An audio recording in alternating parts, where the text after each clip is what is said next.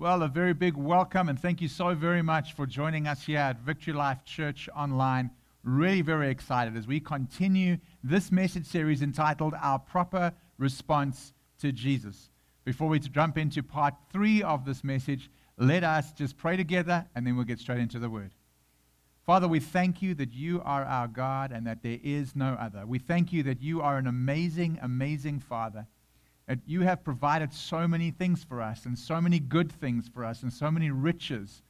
And now we are here today to learn how to respond to you. Father, as we march towards celebrating the arrival of Jesus Christ onto the planet, Father, we just thank you for that gift. Not just the baby in the manger, but no, Father God, the whole gospel story from baby to risen, reigning King. We celebrate the beginning of the story with the end in mind. And so, Father, we thank you that we can come today and learn how to respond to those infinite mercies and those wonderful gifts you have given through Jesus Christ.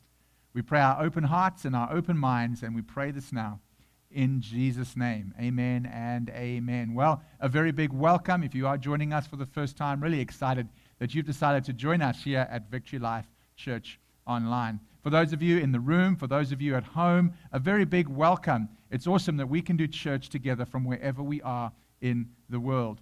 Over the last couple of weeks, we've been having a look at our proper response to Christmas. And when we have a look at what that means, Romans chapter 12 is really a scripture that defines how we should be living a life as Christians.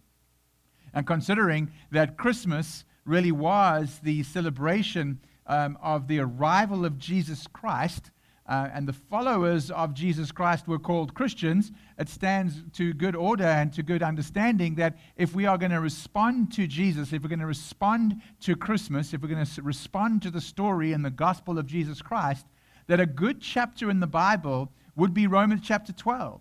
Because by our lifestyle, by how we live our lives, by how we think, by who we are, that in itself is our response to this gospel message. It's a response to this gospel process that happened, but that started on what we celebrate on the 25th of December. It didn't necessarily start on that day for you. In fact, it definitely didn't start on that day for mankind. We know Jesus wasn't necessarily born on the 25th of December.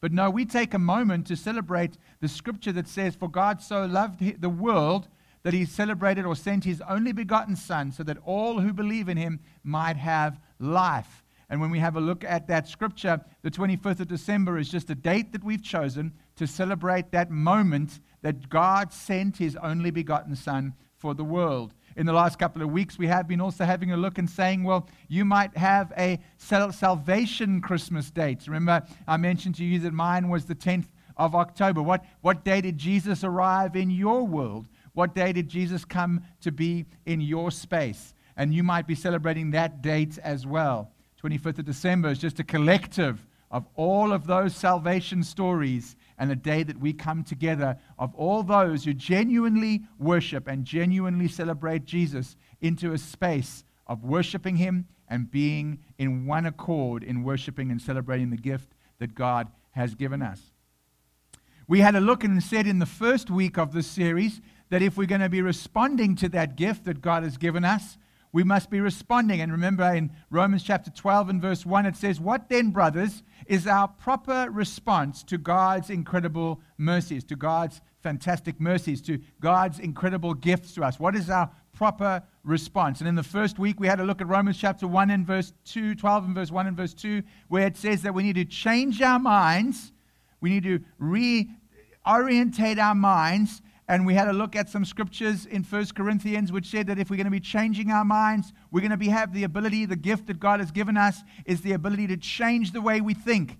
Praise the Lord that Jesus came and I can change the way I think. I don't have to think that I'm a dropout. I don't have to think that I'm up to no good. I don't have to think that I'm not good enough. I don't have to think that I'll never amount to much. I can change the way I think. I don't have to wake up and be thinking that I'm constantly depressed. No, because Jesus came, Jesus celebrated, and Jesus embraced my life, I am not any of those things, and I have the ability, an incredible mercy given to me by God, to break strongholds and to break the ruts of my thinking. I can change my mind. And our response is to stop thinking the way we've always thought.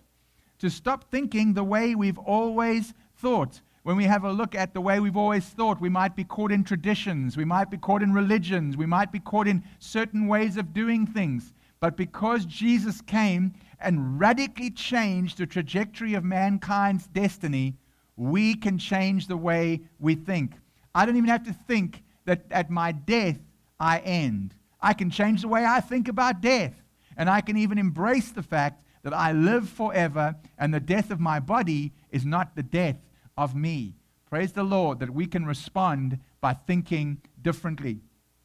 Then in our last session, we said that we are going to be able to respond to Jesus by understanding that Jesus himself came to the earth because he was an epitome, he was the embodiment of God's promise to mankind. And so if we are to respond to Jesus, we are in fact responding to God's promise. But we don't respond to that promise if we don't know it, if we don't believe it, and if we don't want to actually receive and work in it and understand that it was good enough for us and activate that promise by putting our own thoughts on the altar. And that's where living sacrifice came from in Romans chapter 12. That we are, just because we put ourselves on the altar, on the sacrifice, doesn't mean to say that we die. And we had a look at the example of Isaac. He sacrificed, but he lived.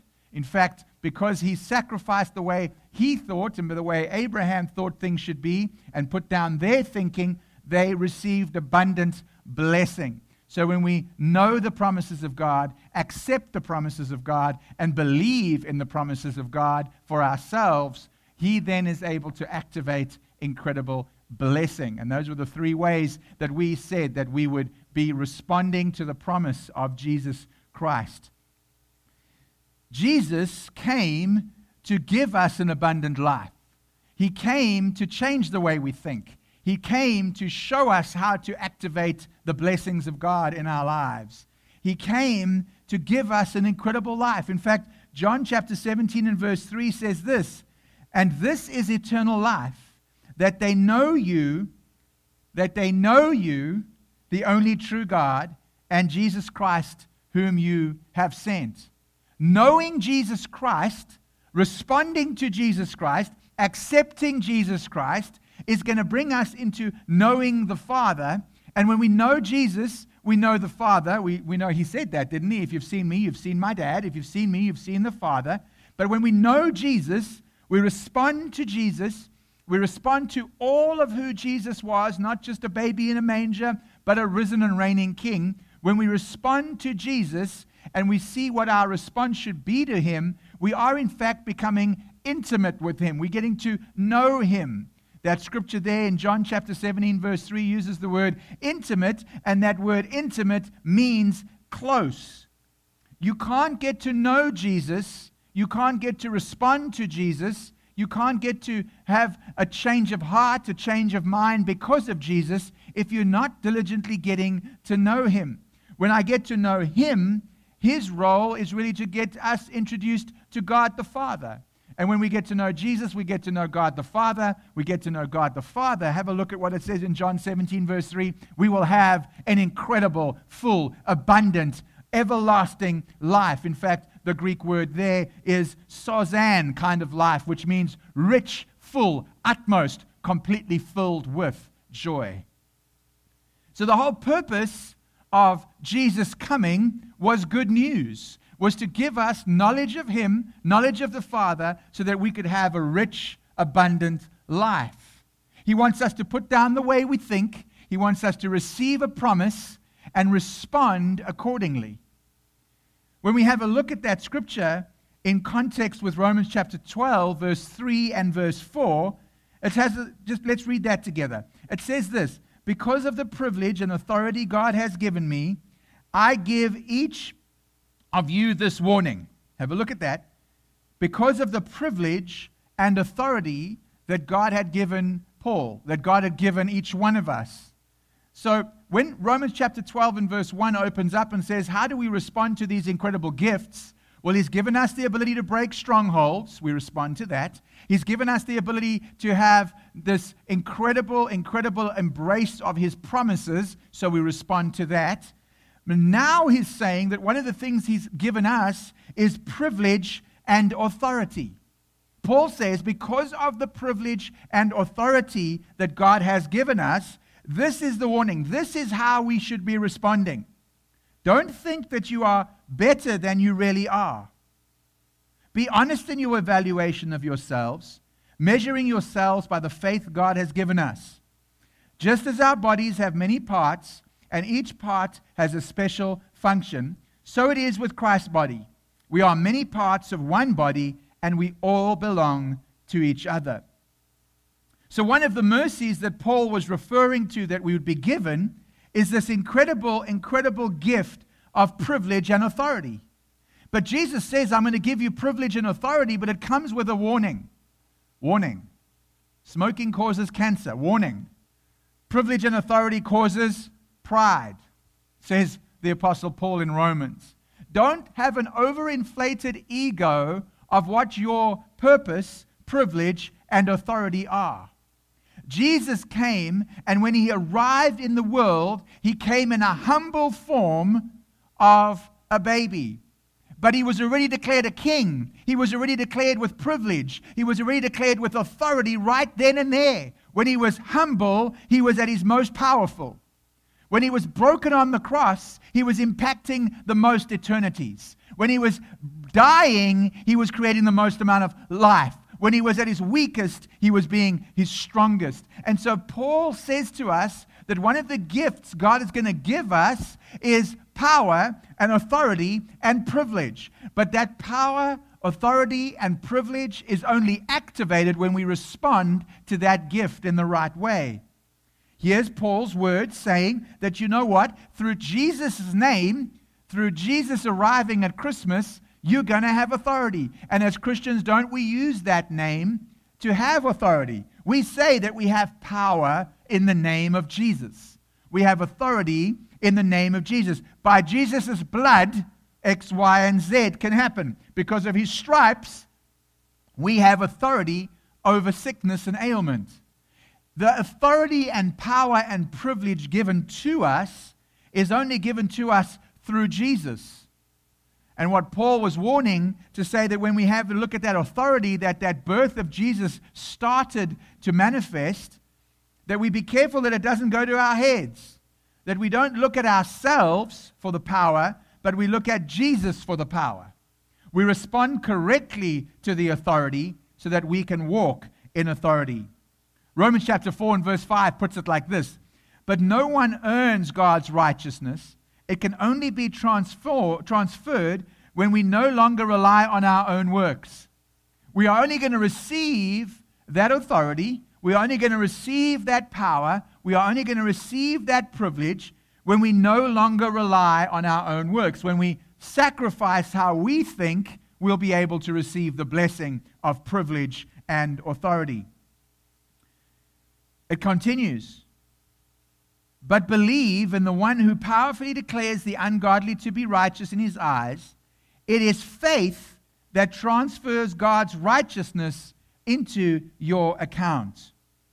So if putting down my thinking and thinking like Jesus gives me privilege and authority, according to Romans chapter 4 and verse 5 and Romans chapter 12 verse 3 and 4, that's faith. Faith is acting on that which you cannot see in a hope that your desires will become reality. Faith is acting on not your own abilities, because you can see those, you know those, you can hold those in your hand, you can smell them, taste them, see them, you can feel when you're in control. Faith is saying, I'm not going to be in control of my own destiny. I'm not going to be in control of my own decision-making process. No, I'm going to give that to God, the unknown outcome. And I know, because I have godly hope, that when I put down my designs, my plans, I'm not proudful in what I can do, but I'm completely in faith with what God can do. That is when the privilege and authority flows. That is when the blessing and the rich mercy becomes into your account. It is transferred through faith. Now, faith is not just sitting there going, I hope, I wish, I hope, I wish, I hope, I wish. No, faith is a deliberate action, a deliberate decision where you put down your plans and you step blindly into God's. Faith is deliberately choosing not to do it your way, but to do it God's way. It's incredible how much that is tied up into the expression of being a living sacrifice.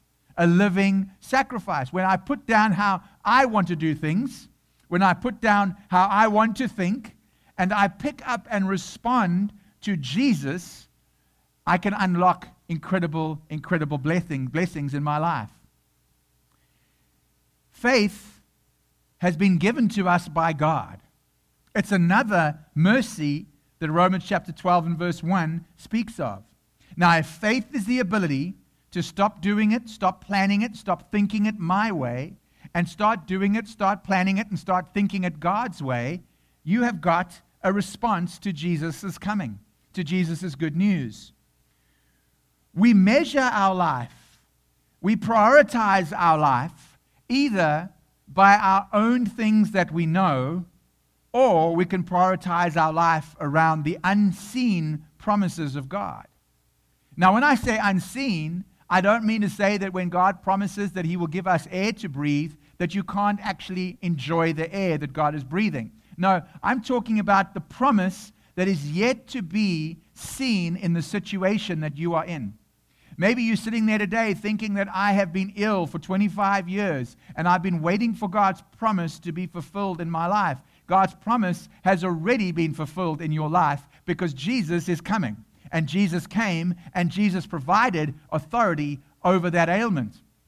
But you might be sitting thinking, hey, I know God exists. I know His promises are real, but I'm not seeing those promises come to be in my life. That's what I'm talking about, the unseen promises of God. Those are the areas that God says you need to put aside your own complaints, your own whinings, your own delays, your own excuses, put those aside and continually chase after the hope that I have placed in you through Jesus Christ.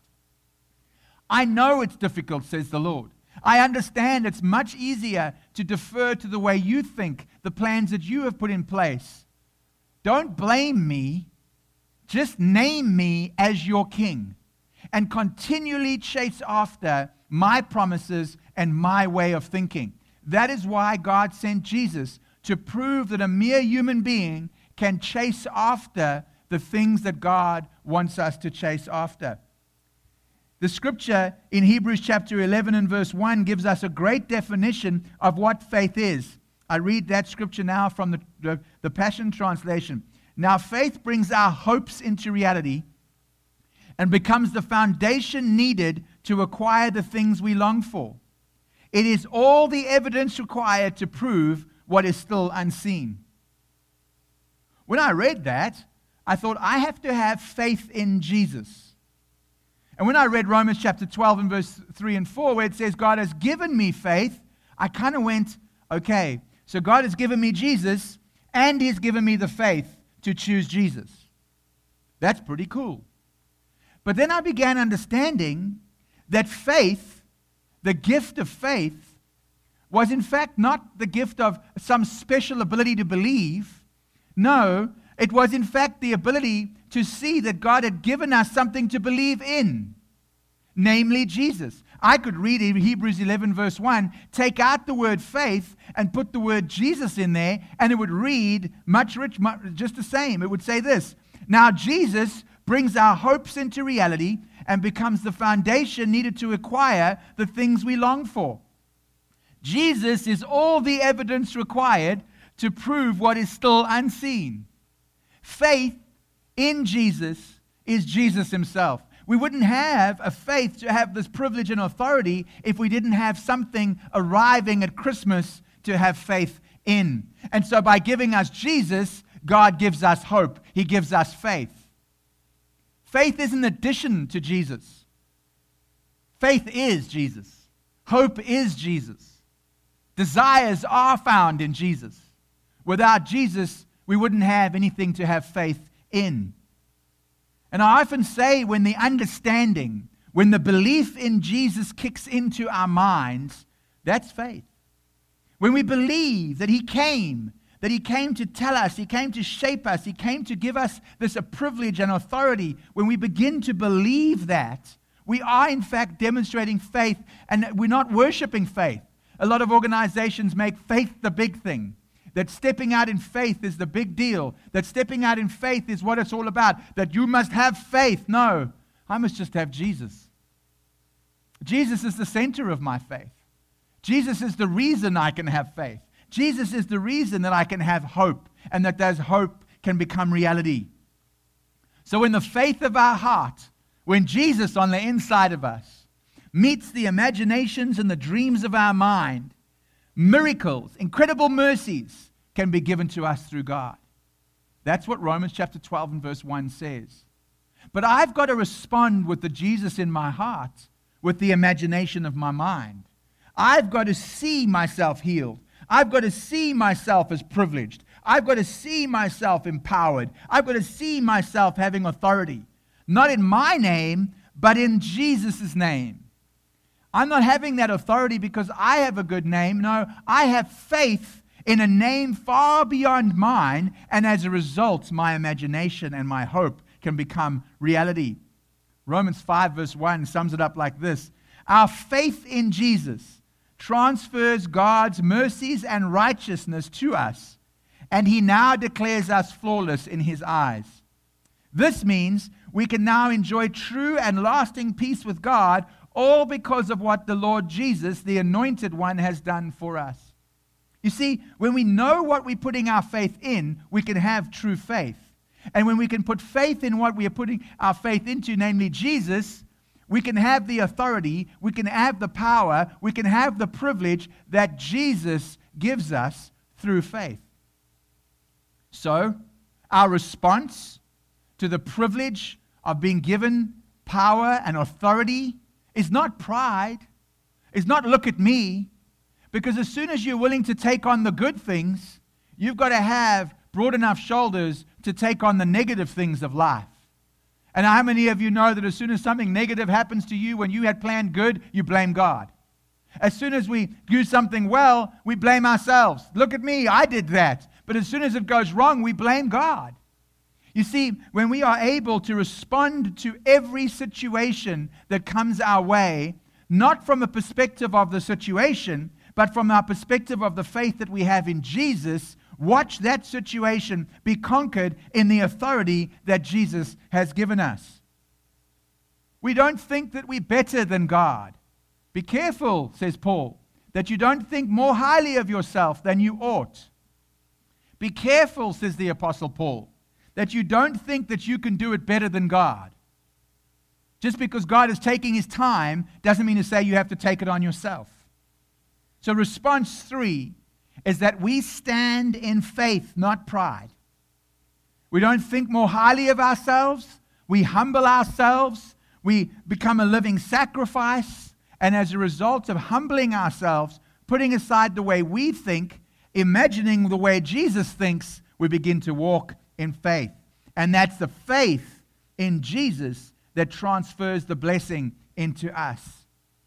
How do I do that, Pastor Craig? How do I walk in faith and not in pride? How do I make sure that some of the decisions I'm making aren't actually God's but mine, or mine but God's? How do I check myself in this space? Well, it comes down to understanding some core things. And we're going to turn to the book of Daniel to have a look at how Daniel walked out in faith and not pride. In the book of Daniel, chapter 10 and verse 10, it says this. Now, let me just get you some context. Daniel had just gone through a journey with God's appointed people, the Jews, and they had just reestablished Jerusalem and the Judaic way of doing things, and he heard through a prophetic voice that more bad was on its way, that there was wickedness in the Jewish nation, and as a result, badness was about to come and override all the good that he thought was happening. And so in this depressed moment, he starts going to the Lord and saying, what should I do? How should I handle this? What plan should I put in place? And God gives him the same kind of message that He gives us in Romans chapter 12. He says this, just then a hand touched me and lifted me, still trembling, to my hands and my knees. And this man said to me, Daniel, you are very precious to God. So listen carefully to what I have to say to you. Stand up, for I have been sent to you.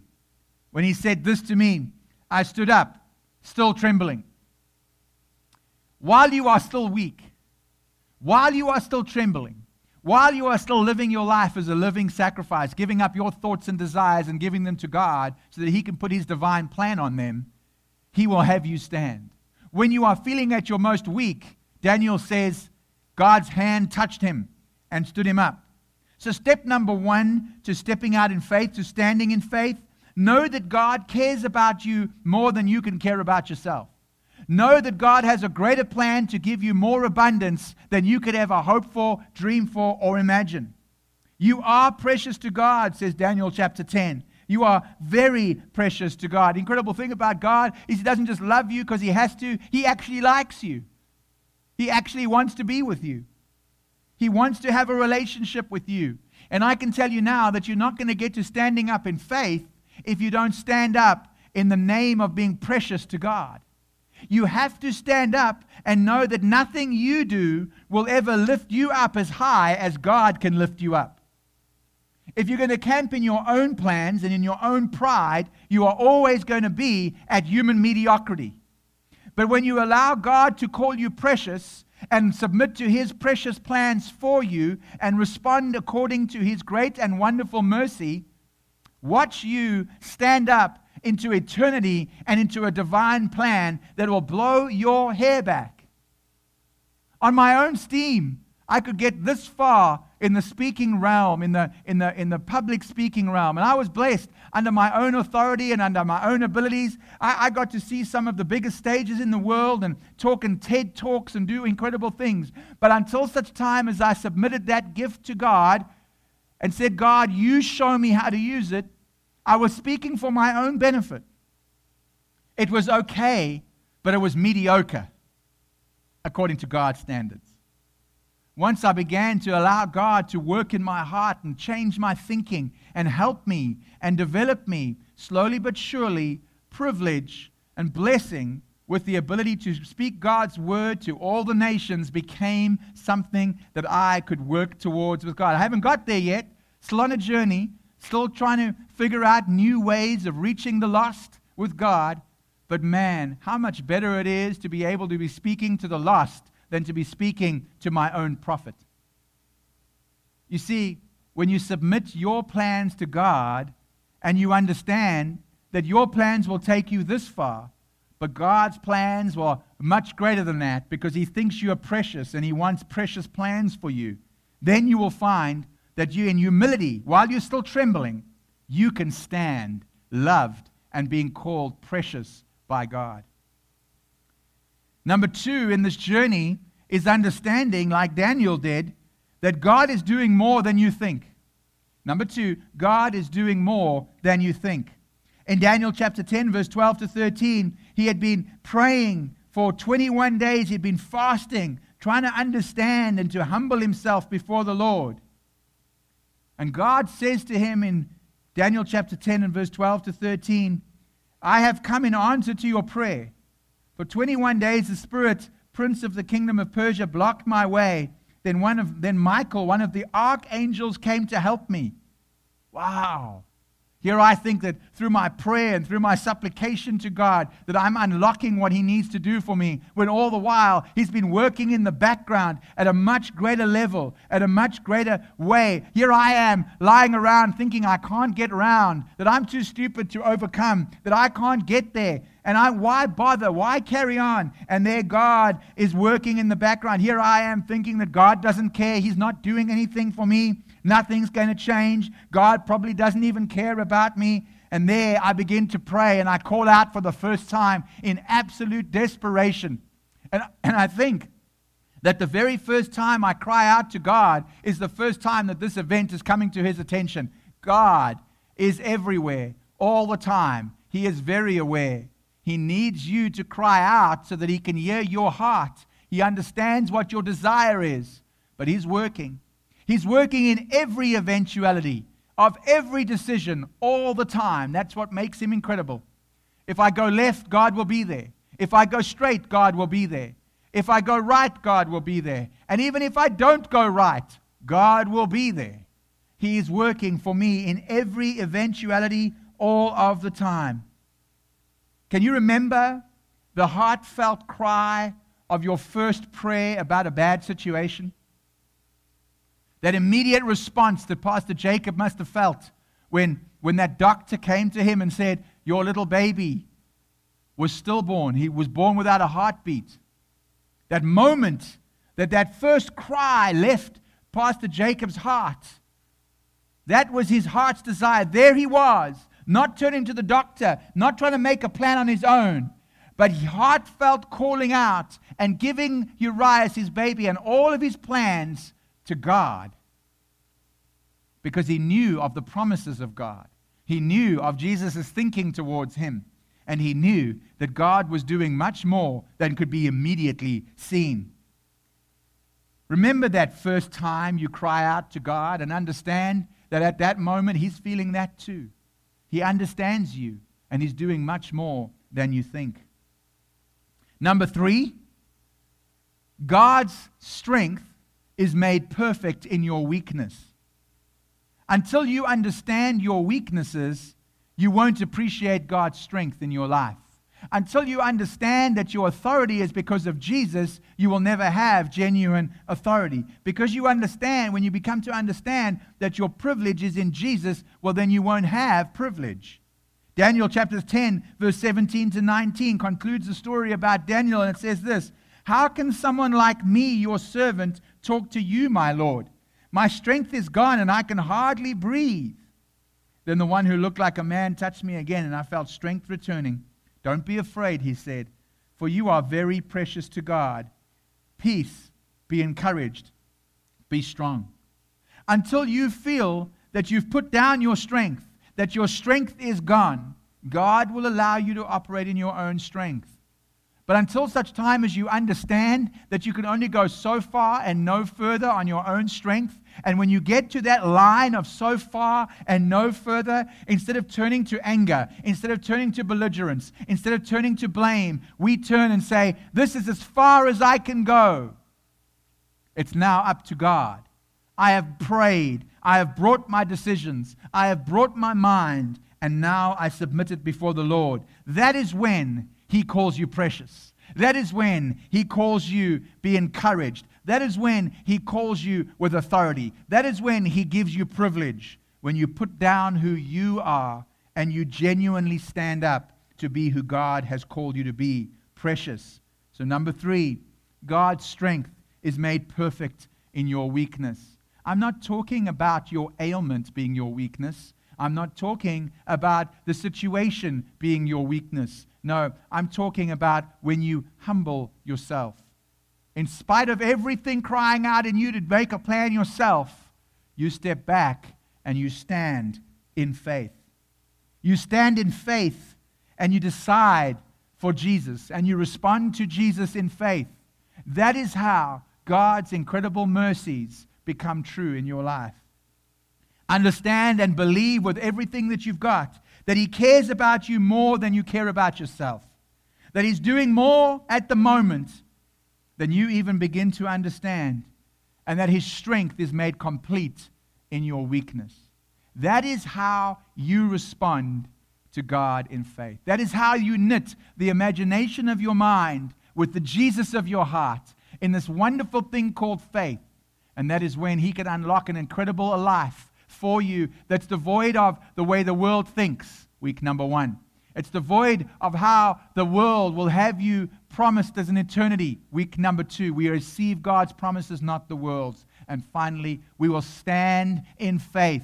We will not stand on our pride. We will not stand on our own plan. We will not stand on our own thinking of who we are and what we can achieve. No, we will go there and no further because we want to give all the honor and all the glory to the solution that Jesus gave us, to the solution that God gave us through the birth of Jesus Christ, which started a story which wouldn't stop until it saw you in heaven. Wow, what an incredible message to be able to respond humbly and yet be built up in strength. Don't leave this message area today without responding to that story. Your proper response to Jesus is to tackle life with faith. Faith in Jesus. Faith in how he thinks, faith in what he says, and faith in every promise he's ever spoken over your future. That is our proper response to Christmas.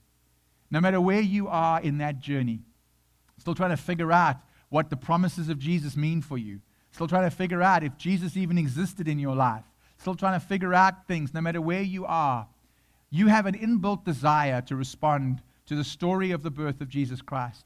It almost stops the entire known world in its tracks when it's told. Every single 25th of December, the world comes to some form of reset, some form of restart, some form of look in to Jesus. Every single person who even says the word Christmas is in fact saying the word Christmas. It's the beginning of the story of Christ. Maybe that story hasn't really begun for you, but you know that there's something in that story. Maybe that story has already begun for you, but you've been walking that story out a little bit according to your story and not the story of Jesus. Maybe today this message triggered something in your heart that said, yes, I want to do more with Jesus as my focus. I want to respond to Jesus a little bit more than what I have been. Just take the first step. We'd love to know that you are part of a group of people constantly working their lives towards Jesus. This is not a one-size-fits-all approach. This has got to be what you desire, what you are thinking right now. Whether you're coming back to Jesus to say, hey, Jesus, I'm putting you squarely back in my Christmas. I'm putting you squarely back on the throne of my life.